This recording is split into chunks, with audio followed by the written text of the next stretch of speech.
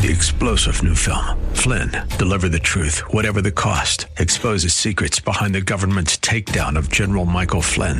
Flynn knew what the intel world had been up to. He ordered the first audit of the use of contractors. This set off alarm bells. He told the truth. He was the most dangerous person for Donald Trump to hire. They had to get rid of Flynn.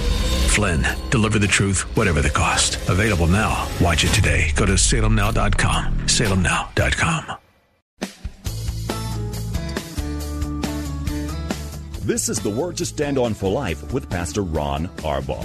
Your word is sharper than any two-edged sword, and it cuts deep into my heart. The Word to Stand On for Life is a radio ministry of Calvary Chapel in San Antonio. A live call-in show here to help you answer your questions about the Bible and how to apply the Word to your daily life. For more information on Calvary Chapel, visit our website, calvarysa.com. Get your Bible questions ready and call in now to 210-340-9585. It's The Word to Stand On for Life with Pastor Ron Arbaugh. I need the word to stand on. Keep me standing on solid ground. The word to stand on. Welcome to the Wednesday edition of the program. I'm Pastor Ron Arbaugh from Calvary Chapel in San Antonio, Texas, and you're listening to The Word to Stand On for Life, a program dedicated to taking your phone calls and answering your Bible questions. I've had a lot of great questions sent in, but we always prefer your live calls. It's a little more interesting. All you have to do is call 210-340-9585. That's 340-9585. If you're outside the local San Antonio area, you can call toll-free at 877-630-KSLR. Numerically, it's 630-5757. You can email questions to us by emailing questions at calvarysa.com. You can also send your questions in directly to us via our free Calvary Chapel mobile app. I remind you every day that if you are driving in your car, the safest way to call is to use the free KSLR mobile app. Just hit the Call Now banner at the top of the screen. You'll be connected directly to our studio producer. One more time, 340-9585. A couple of things before we get started. Paula will be live in studio with me tomorrow on the Day program as usual, and we look forward to what she has to share. So, ladies, it's a day that we set aside especially for you. The other thing I want to just kind of share with you, we're having a Bible study tonight. It's one of those Bible studies that is so full of promise and answers as well. It's a psalm, but it's in Isaiah chapter 55. So we're doing that tonight. You can watch that at calvarysa.com via the live stream video. Or you can join us. We've always got a lot of room on Wednesday nights, so it would be a great time for you to come and listen to a study that I think is immensely important. And I get to share a little bit of a vision that God has given me for our ministry as well. So that's tonight here at 7 o'clock. The only final reminder is please remember to be in prayer constantly for Joy of Jesus. We start on Saturday at 11 o'clock at Travis Park in downtown San Antonio from 11 until 3. There'll be thousands upon thousands of people there throughout the day. It's an opportunity to just see, I think, what Ground Roots ministry is really all about. It's a great opportunity to share Jesus. We would love to meet you, and the more the merrier. So we invite you down. If you do stop by from the radio audience, find somebody in a red shirt and tell them to come and find me. We'd love to meet you, and Paul and I will be there to do that. So that is this coming Saturday. The weather is supposed to be great, nice and warm, so I look forward to seeing you there. Okay, let's go to our first phone call. Anonymous waiting on the line for us. Anonymous, thanks for calling. You're on the air. Yes, Pastor. I have a question for you. When we as Christians, try to live a good Christian life, try to do what is right, and live accordingly to God's will. Okay, sir, my question is, why does God still allow suffering to go on in our lives? I'll listen to your response on the radio. Okay, I can do that. Anonymous, one Bible study that I can refer you to is the story in Matthew's Gospel where the storm comes up. Jesus sends his disciples to the other side of the lake, and they're met with this fierce storm. I believe satanically caused. God allowed that. And I give the large part of that study is about the storms in life.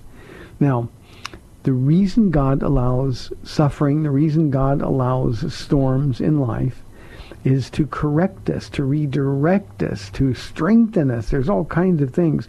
Now, we don't like storms, we don't like trials, and certainly none of us like suffering. But if we are honest and open, we look back on those times we were really, really struggling with something.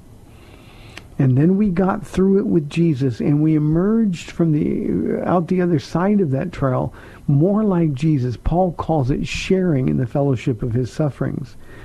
And I think one of the things that motivates questions like this, and not you, because I think I know your heart now, you've called often enough, but we have this false sense of, since God saved me, everything ought to go well.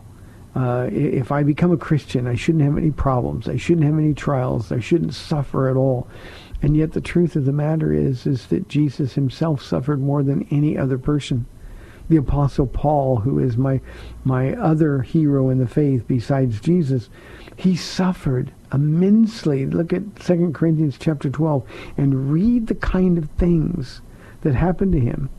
And yet God used them in his sovereign power. He used those things to shape and mold his servants and make them more like he is. And we're not above our master. He suffered, so we're going to suffer. People hated him and insulted him, so we're going to be insulted and hated. And I think what we have to do is learn to embrace trials, not enjoy them. That would be silly.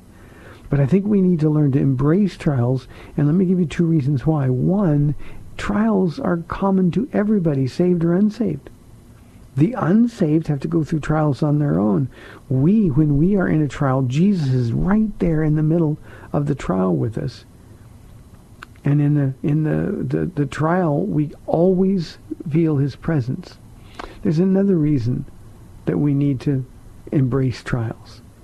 And that's that in those trials, we find ourselves holding on to Jesus. Now, Anonymous, if you're anything like most people, when things are going well, it's sort of like we go on autopilot. But when we're going through difficult times, we hold on to Jesus so tightly because we know how desperate we are for his help. And I think it's in those kinds of trials we learn how sweet he is. Let me give you an example, and this is a real-life example from my life in Paula's. After I got saved, we were homeless. I'd made a lot of money, been very successful in business, and yet I just, running away from God, you do silly things, and I lost it all. And I lost a lot of money I didn't have, so things were really, really tough. So we went from living a very luxurious life to being homeless in a period literally of about 3 months. That's how bad things were. And what Paul and I learned, we lived in somebody's garage, a flea-infested garage, Anonymous. And what we learned at the very beginning of our walk together, now remember, Paul had been a Christian for 13 years and I'm a brand new believer. What we learned is that Jesus was enough in that garage. Forget the shame and the embarrassment of being homeless. I had 2 high school age students, my sons. And it was an unbelievably difficult time for them. And yet what we learned living in that garage was that in the worst of all circumstances from a human perspective, the presence of Jesus was sweet. The presence of Jesus was sufficient. And the presence of Jesus, well, the Bible says in his presence there's fullness of joy. And what God used that time for in Paul's life and mine was to help us learn the lesson that no matter what we're going through, he's always going to be there. So let's once and for all get over the idea that that God owes us a good time or owes us a safe time or owes us a comfortable life. He doesn't. We live in a fallen world. There's always going to be pain. There's always going to be suffering. He allows it. And that only, by that I only mean he doesn't stop it. Because we need it. Sharing in the fellowship of his sufferings is an enormous privilege, albeit a painful one. So, Anonymous, I hope that answers your question. You have the best questions. Thank you very, very much. Let's go to the next call. David from San Antonio. David, thanks for holding. You're on the air. Hi, Pastor Ron. How are you? I'm doing well, David. How about you? I'm doing okay. I have a question for you. Many times we hear you say, just be with Jesus, or you'll make reference to when you go for a walk, you're with Jesus and you're talking to him, and that's all great. But I have a question for you in that when Lazarus died, they told him, Jesus, if you would have been here, he wouldn't have died. So obviously Jesus could only be at one place at one time when he was here. Then when, in the book of Acts, when Stephen was stoned and he looked up to heaven and he said, look, I see one sitting on the throne. So Jesus was in heaven sitting on the throne. Then I can't remember the actual verbatim, but it said when his work was finished, he sat on his throne, correct? Mm-hmm. Okay, so I don't understand how you say you're with Jesus or Jesus is with you when I really think, do you mean the Holy Spirit's with you, teaching you about Jesus? Because that's what Jesus said the Holy Spirit would come and do, which is to speak and glorify Jesus. And I just want some correction on that for myself. Okay, David, I understand. I understand the question. Two things. One, when Stephen looked up to heaven, he saw Jesus standing. Jesus sat down at the right hand of God, and that's metaphor. God doesn't have a hand. The Father doesn't have a hand. God is spirit. But the right hand is a power hand. And that's where he ever lives to make intercession for us. And when Stephen, the first martyr of the church, when Stephen was being stoned, the heavens opened and Jesus stood to receive him. So that's an important distinction in that story. I know it doesn't have anything to do with your question, but that's important. Jesus stood for that moment. The only man that's ever looked to heaven to see Jesus stand and receive him was the martyr Stephen.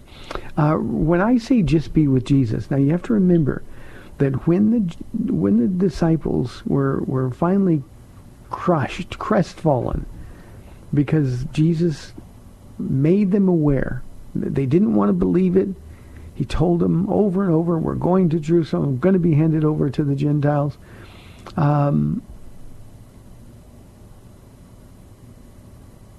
He told them when they finally would open their heart and receive it, he told them, don't be afraid. John chapter 14, in the upper room. He said to them, don't let your hearts be troubled. Trust in God, trust also in me. And then he told them, why in my Father's house are many rooms, and I'm going there to prepare a place for you. And that's important because they were crestfallen. And Jesus promised them in that upper room discourse from John 14 through John 17. He promised them that he wouldn't leave them as orphans, that it was good for them that he goes, because when I go, he said, I will send another, and the Greek language here is another me to you, the Holy Spirit. So you're correct, the Holy Spirit is in us. But remember what Jesus said next. He said, when he comes, he will testify of me. So it's the power of the Holy Spirit that enables us to come into the presence of the Lord.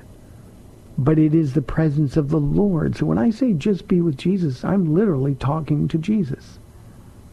Just like if you and I would go for a long walk, David, it would be awkward if we didn't say anything. We would be there together. We're brothers in the Lord. And so we would talk. So the Holy Spirit enables me to talk to Jesus Again, remember that his ministry is to reveal the person of Christ to us. So the Holy Spirit never testifies of himself. Jesus said of that. So I talk to the Holy Spirit occasionally. In fact, when I get up in the morning, usually it's good morning, Father, good morning, Jesus, good morning, Holy Spirit. But from that point forward, it's just pretty much all Jesus. And here's why that's important.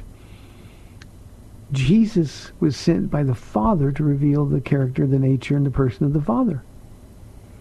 Jesus is the only way we can know who the Father is. The only way we can have relationship, fellowship with the Father. And then Jesus said, the Holy Spirit will come and he will testify of me.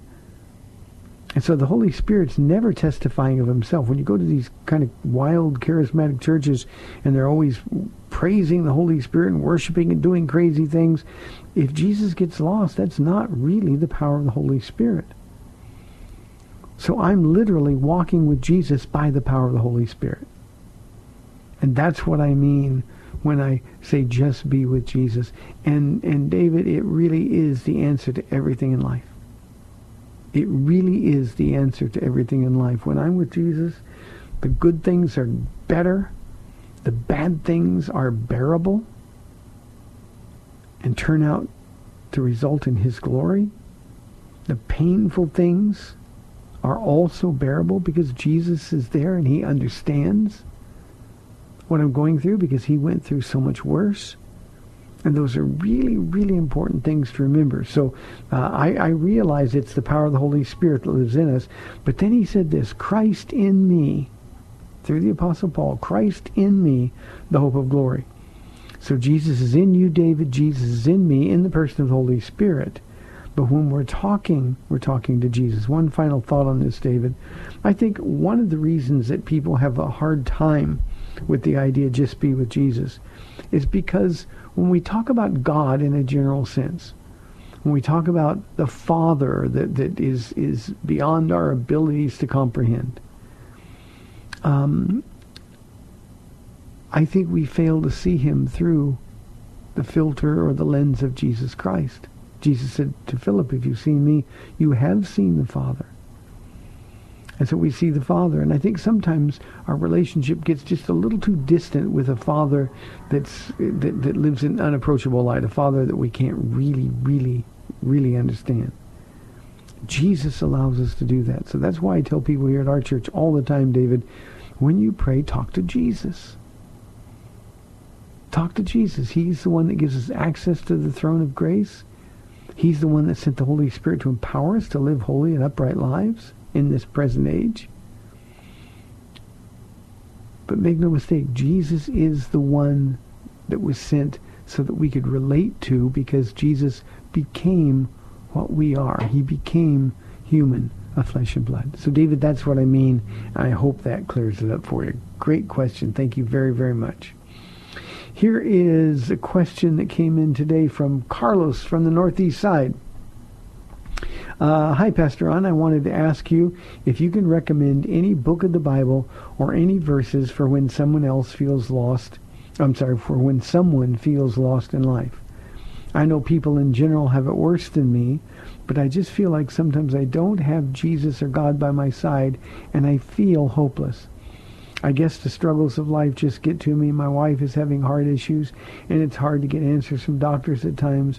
I would like to ask a prayer from you and your wife. Thank you for your response. Carlos, I'm so sorry that your wife is going through these difficult issues. Having been through some hard issues myself over the last couple of years, I understand how scary it is, and I understand how difficult it is to get answers. You know, sometimes we go to doctors and we think they're going to give us an answer and diagnose it, and they'll say, look, I can fix it or I can't fix it. But I learned that there's a whole lot of I don't knows from doctors. And they're kind of guessing. It's sort of like fixing a car. When a good mechanic, I used to be in the car business, so when a good mechanic is trying to diagnose a problem, he starts by disqualifying things first. And I think with heart issues, it's much the same way. So please let your wife know that I will be praying for her. Now, dealing with the rest of the question, Carlos, what I want you to do is not worry about how you feel. You see, how you feel has no bearing on whether or not Jesus is by your side. If Jesus is by your side, that means he's there even if you don't feel like he is. And that's the one thing I want you to understand. How we feel means nothing at all. We have to overcome how we feel with what we know. And, of course, what we know is the promises the Bible makes. Now, you asked if there's any books of the Bible or any verses for when you feel lost in life. Yeah, let me just ask you, Carlos, and you can even start memorizing it. Romans chapter 8. A couple of years ago, our Bible teacher for the academy, Pastor Samuel, who went to Alaska, we planted a church out there. He told them that if they can memorize Romans chapter 8, then they don't have to take the final. They'll get an A. And a whole bunch of those kids memorized Romans chapter 8 just to get out of the final. But see, what Samuel knew is that when Romans chapter 8 was hidden in their heart, then they had the ammunition they needed to fight those times when they would feel lost in life. You know, sometimes if things are good, we feel like God is always there. He's surrounding us, no problem. But most of life, Carlos, is in the middle of those good times and painful times. And there are times when Jesus doesn't feel close because he's teaching you to walk by faith. He's teaching you to mature in your faith by holding on to what the Bible says instead of being influenced or swayed by how you feel. So, again, how you feel is irrelevant. It's those times you feel like he's not near where your faith has to kick in and say, but I know you are. Let me just give an example, and this will, I think, help David's question a moment ago as well, help him understand. When I walk out in the morning, today was a good example. It was cloudy outside. The rain stopped, and it was cloudy outside. I couldn't see the sun.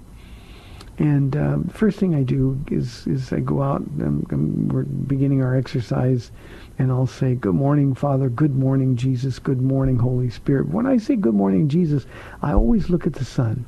Now, for me, and this isn't me worshiping the sun, this is just a symbol of God's faithfulness, Jesus' presence. The sun always comes up in the same place every morning. It sets the same place every evening. And I'll look to that eastern sky, I'll see the beautiful sun, and I will say, Jesus, I know you're there. God, thank you for your faithfulness. Thank you for always being present. Now, on a morning like today, Carlos, when I got up and I couldn't see the sun because of the gray, because of the clouds, I said, good morning, Father. I said, good morning, Jesus. I looked at that same place in the eastern sky. And I said this, I can't see you today, but I know you're there. I know you're always there. And see, that's faith. We walk by faith and not by sight. In your case, Carlos, I would say we're to walk by faith and not by feelings. Remember, when you feel hopeless, the enemy is going to try to seize and use your hopelessness as a weapon against you. And that's when you have to fight by faith. And that's when you got to fight like crazy for all you're worth to get close to Jesus. He's always there. He will never leave you or forsake you. If you believe that, then you've got the ammunition you need when you don't feel his presence. And this is a question I get all the time, Carlos. So Romans chapter 8, if you will just get a hold of the promises in that one chapter. If I was lost on a desert island somewhere, and I could only take one chapter in the whole Bible with me, it would be Romans chapter 8. And the reason it would be Romans 8 is because everything that I need, I am more than a conqueror through him who loved us. If God is for us, who can be against us? Those are the things that we need to hold on to. So, Carlos, I'll be praying for you and for your wife. 340-9585. Here's a caller that just called and asked this question. She is a caregiver for a family, and the boy that she takes care of is saved. The rest of the family is not saved. The little boy is being disciplined for calling a sister a girl, but his sister does not identify with the gender, and the parents are asking little boy not to call his sister a girl. The caregiver would like advice on what to tell the little boy. I don't know how old the little boy is, caller, but it's our responsibility to ask, to honor our parents. But at this time, we have to do what God says rather than what men says. So I would just say the reality is this little boy has a little sister, and if the parents or the girl don't want the gender to be used, my problem is, I'm sorry, you're my sister. And then I would take that opportunity to share Jesus. Hope that helps. 340-9585. We've got 30 minutes left in the program. We'd love your calls. 340-9585. We'll be back in 2 minutes.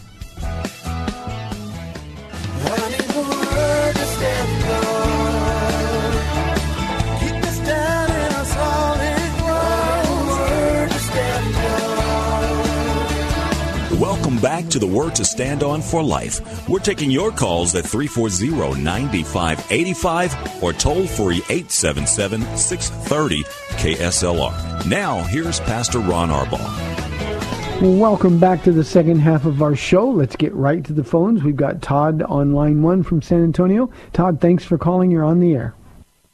Hi, Pastor Ron. How are you? Good, Todd. Thank you.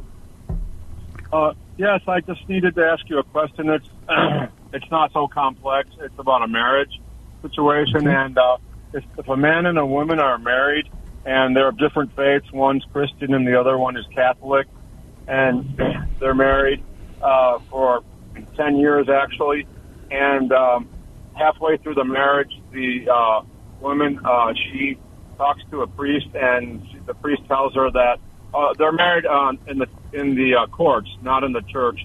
And halfway through the marriage, the priest tells the woman that she's not allowed to be intimate with her husband because they're not married in the Catholic Church. And so she stops being intimate with him for 5 years. And then he divorces her because of she's not intimate with him for 5 years, and he doesn't want to marry in the Catholic Church. What would your response be to that scenario?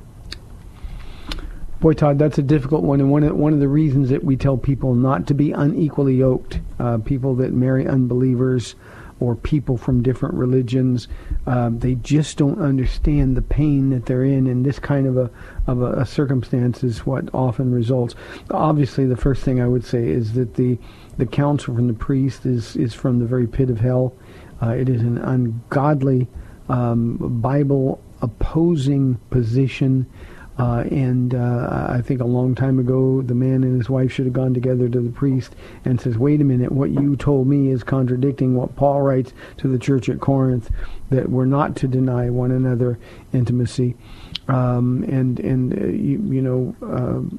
If in fact the wife is unwilling to repent, then my personal response to that, if it was somebody in our church, I would tell them that the wife has abandoned the marriage. I wouldn't tell him to stay. I also wouldn't tell him to divorce. I would tell him that the wife has abandoned the marriage. You're free to do what God wants you to do, and then to seek the Lord in prayer.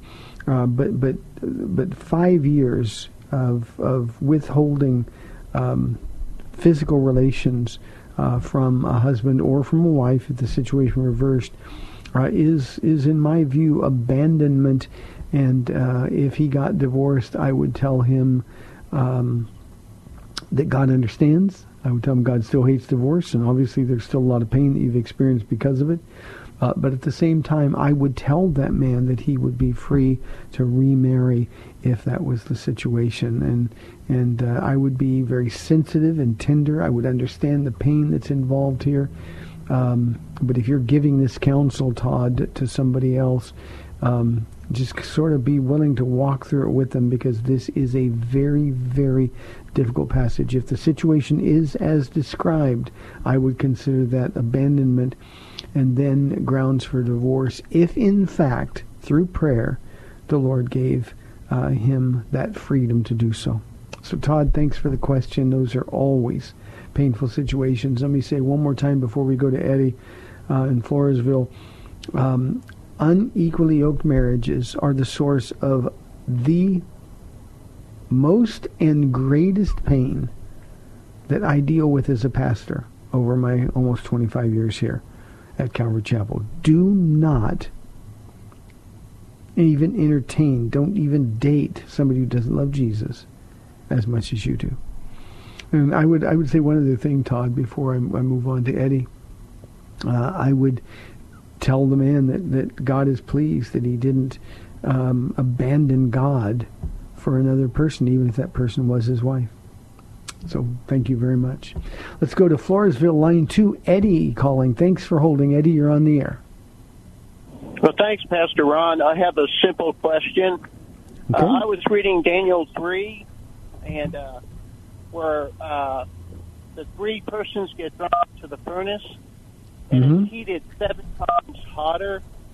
I believe it's Meshach, Shadrach, and Abednego, but it's heated 7 times hotter, and I was just wondering what the meaning of the heated 7 times higher means. And I'm impressed by your answers. I'm going to hang up and just listen, and I appreciate you taking my question, Pastor. My pleasure, Eddie. Thank you. One of my favorite chapters in the Old Testament. You're right, it's Shadrach, Meshach, and Abednego. I think, and we're not told specifically, but my reading of the chapter is the furnace turned up. Now the furnace that was would be where garbage was burned. It would be used as a source of heat for other things. When Nebuchadnezzar got mad because they wouldn't bow down before him, he went absolutely crazy, and he turned the heat up 7 times higher. And it was so hot, we're told in Daniel chapter 3, that whenever his soldiers, Nebuchadnezzar's own men, got close to it, they perished because of the heat of the fire. Now, I think the purpose of that, and I'm going to use the term I always use, Eddie, and that term is sin is insane, and I think that's why we're given that story, we're given those details. Sin isn't reasonable, sin isn't logical, sin can't be explained or rationalized. Sin is insane. Now think about Nebuchadnezzar for a moment.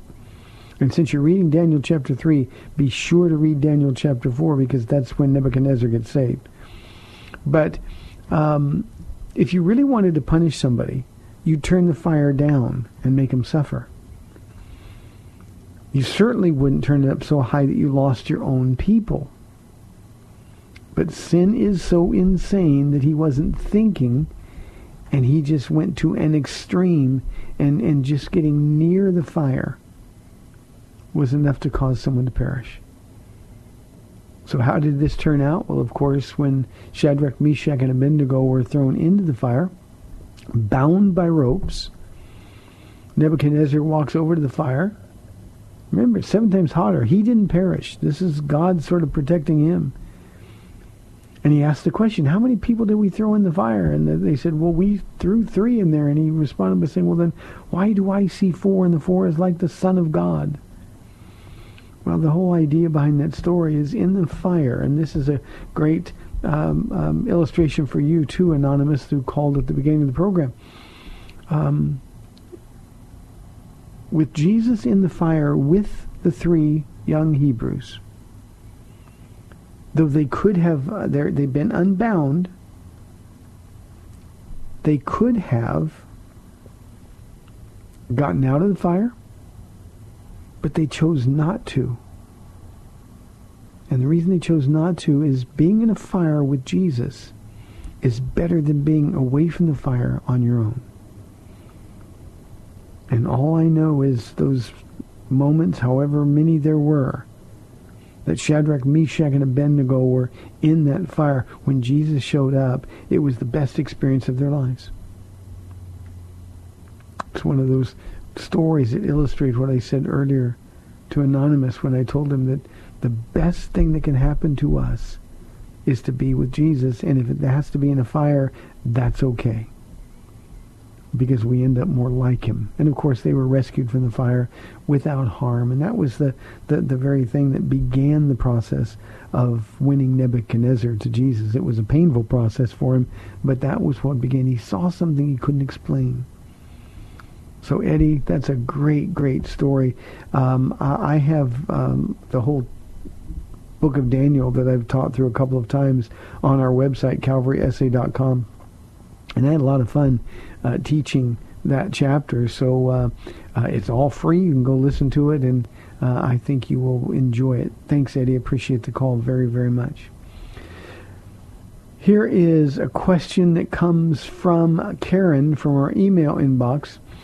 She asks, could I please explain the meaning of Psalm 149? It seems a little out of place. The saints are inflicting vengeance and punishment on the nations and peoples. Is this really going to happen, or is it more of a metaphor, or is this purely a Jewish psalm? Karen, the last question you asked, is this purely a Jewish psalm, is very insightful. Every mention of saints in the Old Testament refers to Jews. It is purely a Jewish psalm. It is all and only about God's people, Israel. It has nothing to do with a saint in the New Testament construct. So this is purely a Jewish psalm, and it's a small psalm, but it's a psalm that begins with praising. In fact, the last 5 psalms in our Bibles begin and end with praise. It's worship. But when you said the saints are inflicting vengeance, it is a psalm that looks through the history of Israel, and it would be in those times where under people like Samson or under people like any of the other judges, where God's people were gaining victory over their oppressors, whether they're Babylonians or Philistines or Assyrians or Amalekites or any of the others.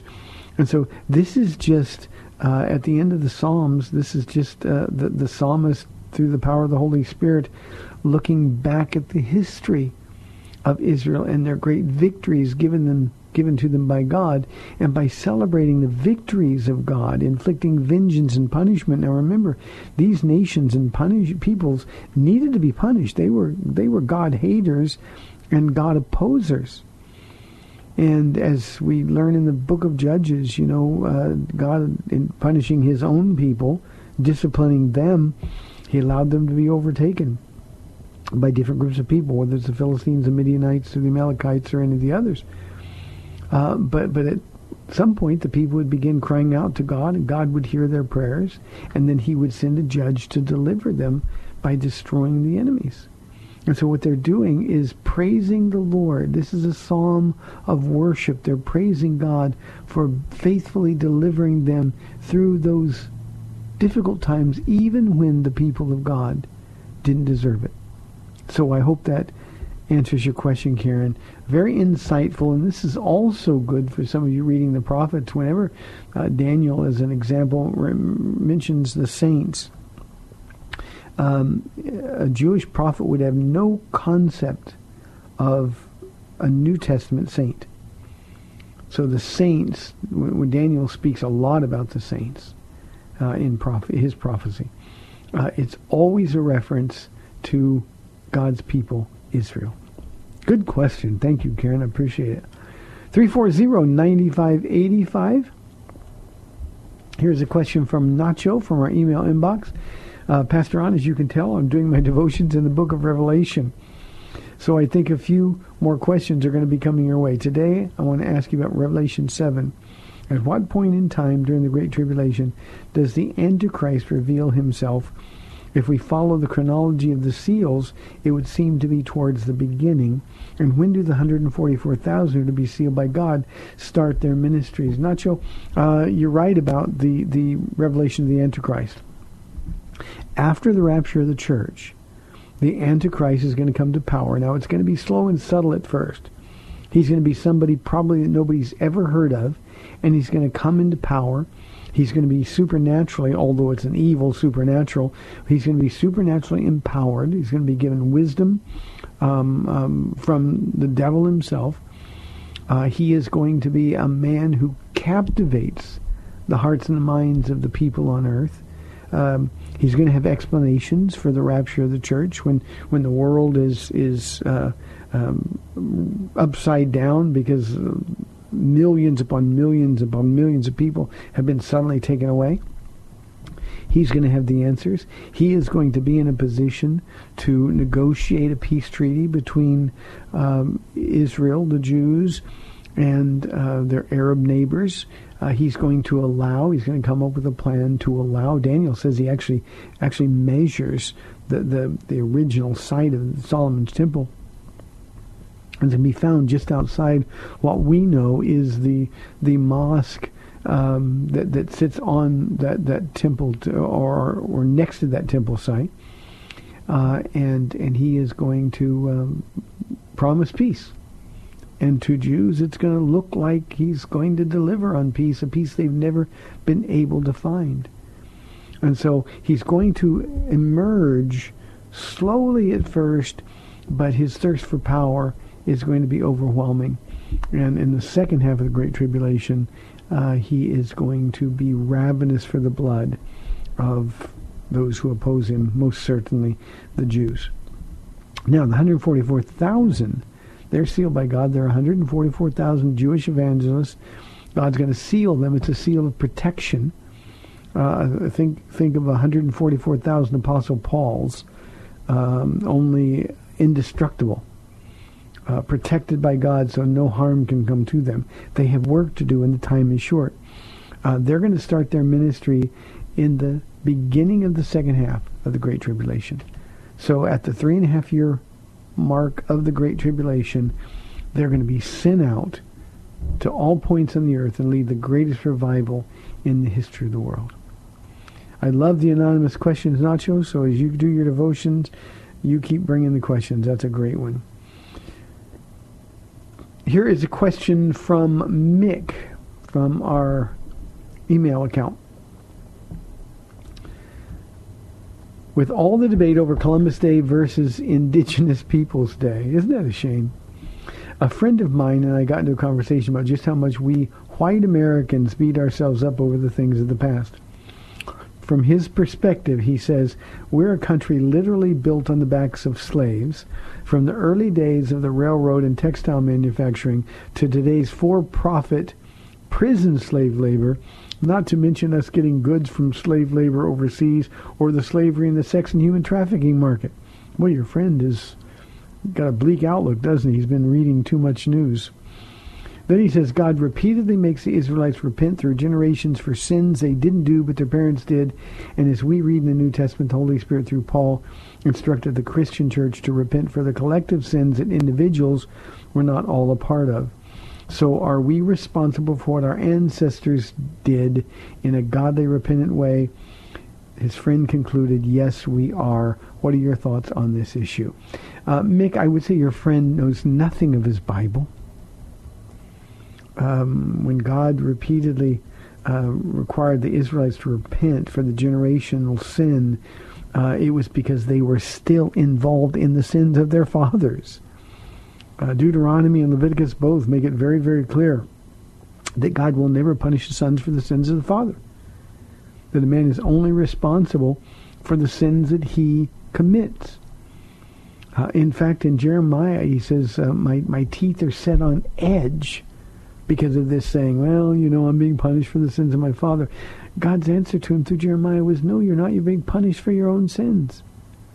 There's nothing that we can do about the past. The old is gone and the new has come. Now, your friend, and this is not a healthy debate because it's based on a debating partner who's been brainwashed by a college professor, by the media that we have. Is it really true that our country was built on the backs of slaves? Is it really true that today's for-profit prison labor, slave labor, is what we're benefiting from? The answer, of course, is no.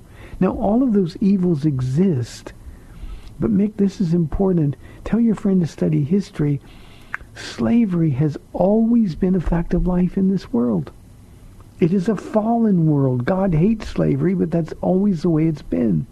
Now, it is true that we who are Christians, and especially, I guess, we who are white Christians, I hate making these distinctions because God doesn't see color. I mentioned on a program yesterday that God sees only saved and unsaved. You're mine or you're not mine. And yet we're so focused on color, and these arguments that are coming from our universities and coming from the media, all the discussion about white privilege is focused on the one thing God says don't focus on. So we need to be aware these are unhealthy discussions. We live in a fallen world. Bad people live in this world. Bad things happen. And we're only going to stand before God accountable for what we've done. So should we hate slavery and the fact that it's a part of our country's history? Yes, we should hate it. But the way we resolve it is by to declare the message from the Word of God. And that's because only the Word of God, the Spirit of God working through the Word of God can change the human heart. So no, we're not called to be responsible for what our ancestors did. We're to make sure that we don't live our lives the same way they did. And your friend or the partner you were debating with has been influenced more by our media, social media, or university than by the Word of God. The old is gone, the new has come. You might tell him where that is in the Bible, 2 Corinthians chapter 5, verse 17. And ask him to explain that to you. In the light of what he said to you, ask him to exegete that one verse. Without a reference to anything else. Exegete that one verse. What does it mean? Now here's something that I want to add to this. When we are not in our Bibles, and your friend claims to be a Christian, he is a misinformed Christian at best, but when we are not in our Bibles, or when we're viewing our Bibles through the perspective or the lens of this world, then we're always going to be convinced of doing the wrong thing. So since God only punishes or disciplines each of us individually for the sins that we commit, it's not the responsibility of the church to support reparations. It's not the responsibility of the church to fix all the evils of the past. It's the responsibility of the Church of Jesus Christ in 2019 to declare Jesus Christ, who is freedom from our past. Now, the media is not going to let that happen. Evidently, people who are unsaved love feeling guilty. We love feeling self-righteous. So when we feel guilty, we become self-righteous, and then we enforce a standard on other people that's impossible to keep. So tell your friend to open his Bible. Hope that helps, Mick. Thank you very, very much. 340-9585. Well, we've only got 3 minutes, so probably don't have time for a question. You know, I made the comment that this fear over Columbus Day and Indigenous Peoples Day, it is an amazing thing to me what links that guilty people will go to try to make themselves feel better. It never works because they always end up feeling worse than they did before. That's the glorious freedom that we have in Christ. If I thought that I had to bear the burden of other people's sins, when I'm not even able to bear the burden of my own sins, Jesus had to bear those. It would be overwhelming. And this is why we who are believers need to stay on message. We ourselves cannot be racist. there's a teaching out there, there's a large sentiment out there that all white people are racist at heart.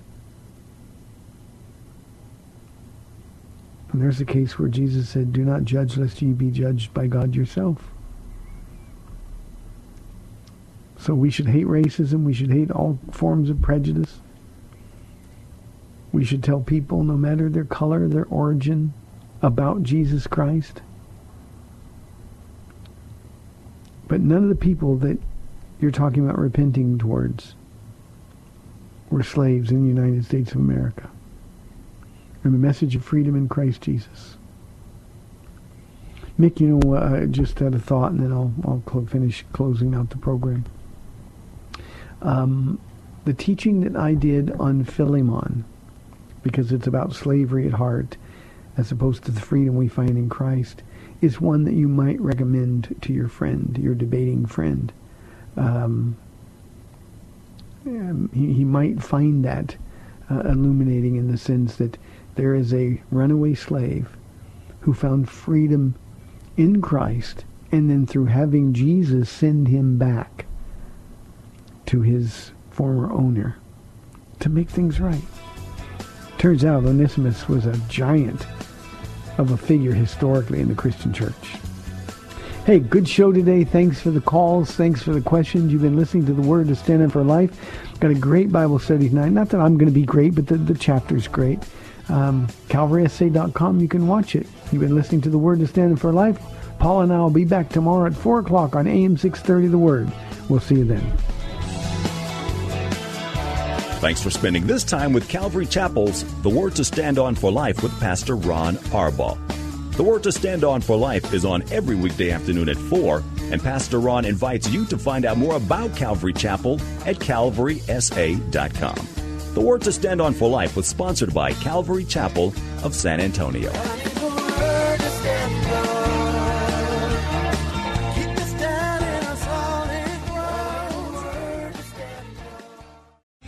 Three-star General Michael J. Flynn, head of the Pentagon Intelligence Agency, knew all the government's dirty secrets. He was one of the most respected generals in the military. Flynn knew what the intel world had been up to. He understood its funding. He ordered the first audit of the use of contractors. This set off alarm bells.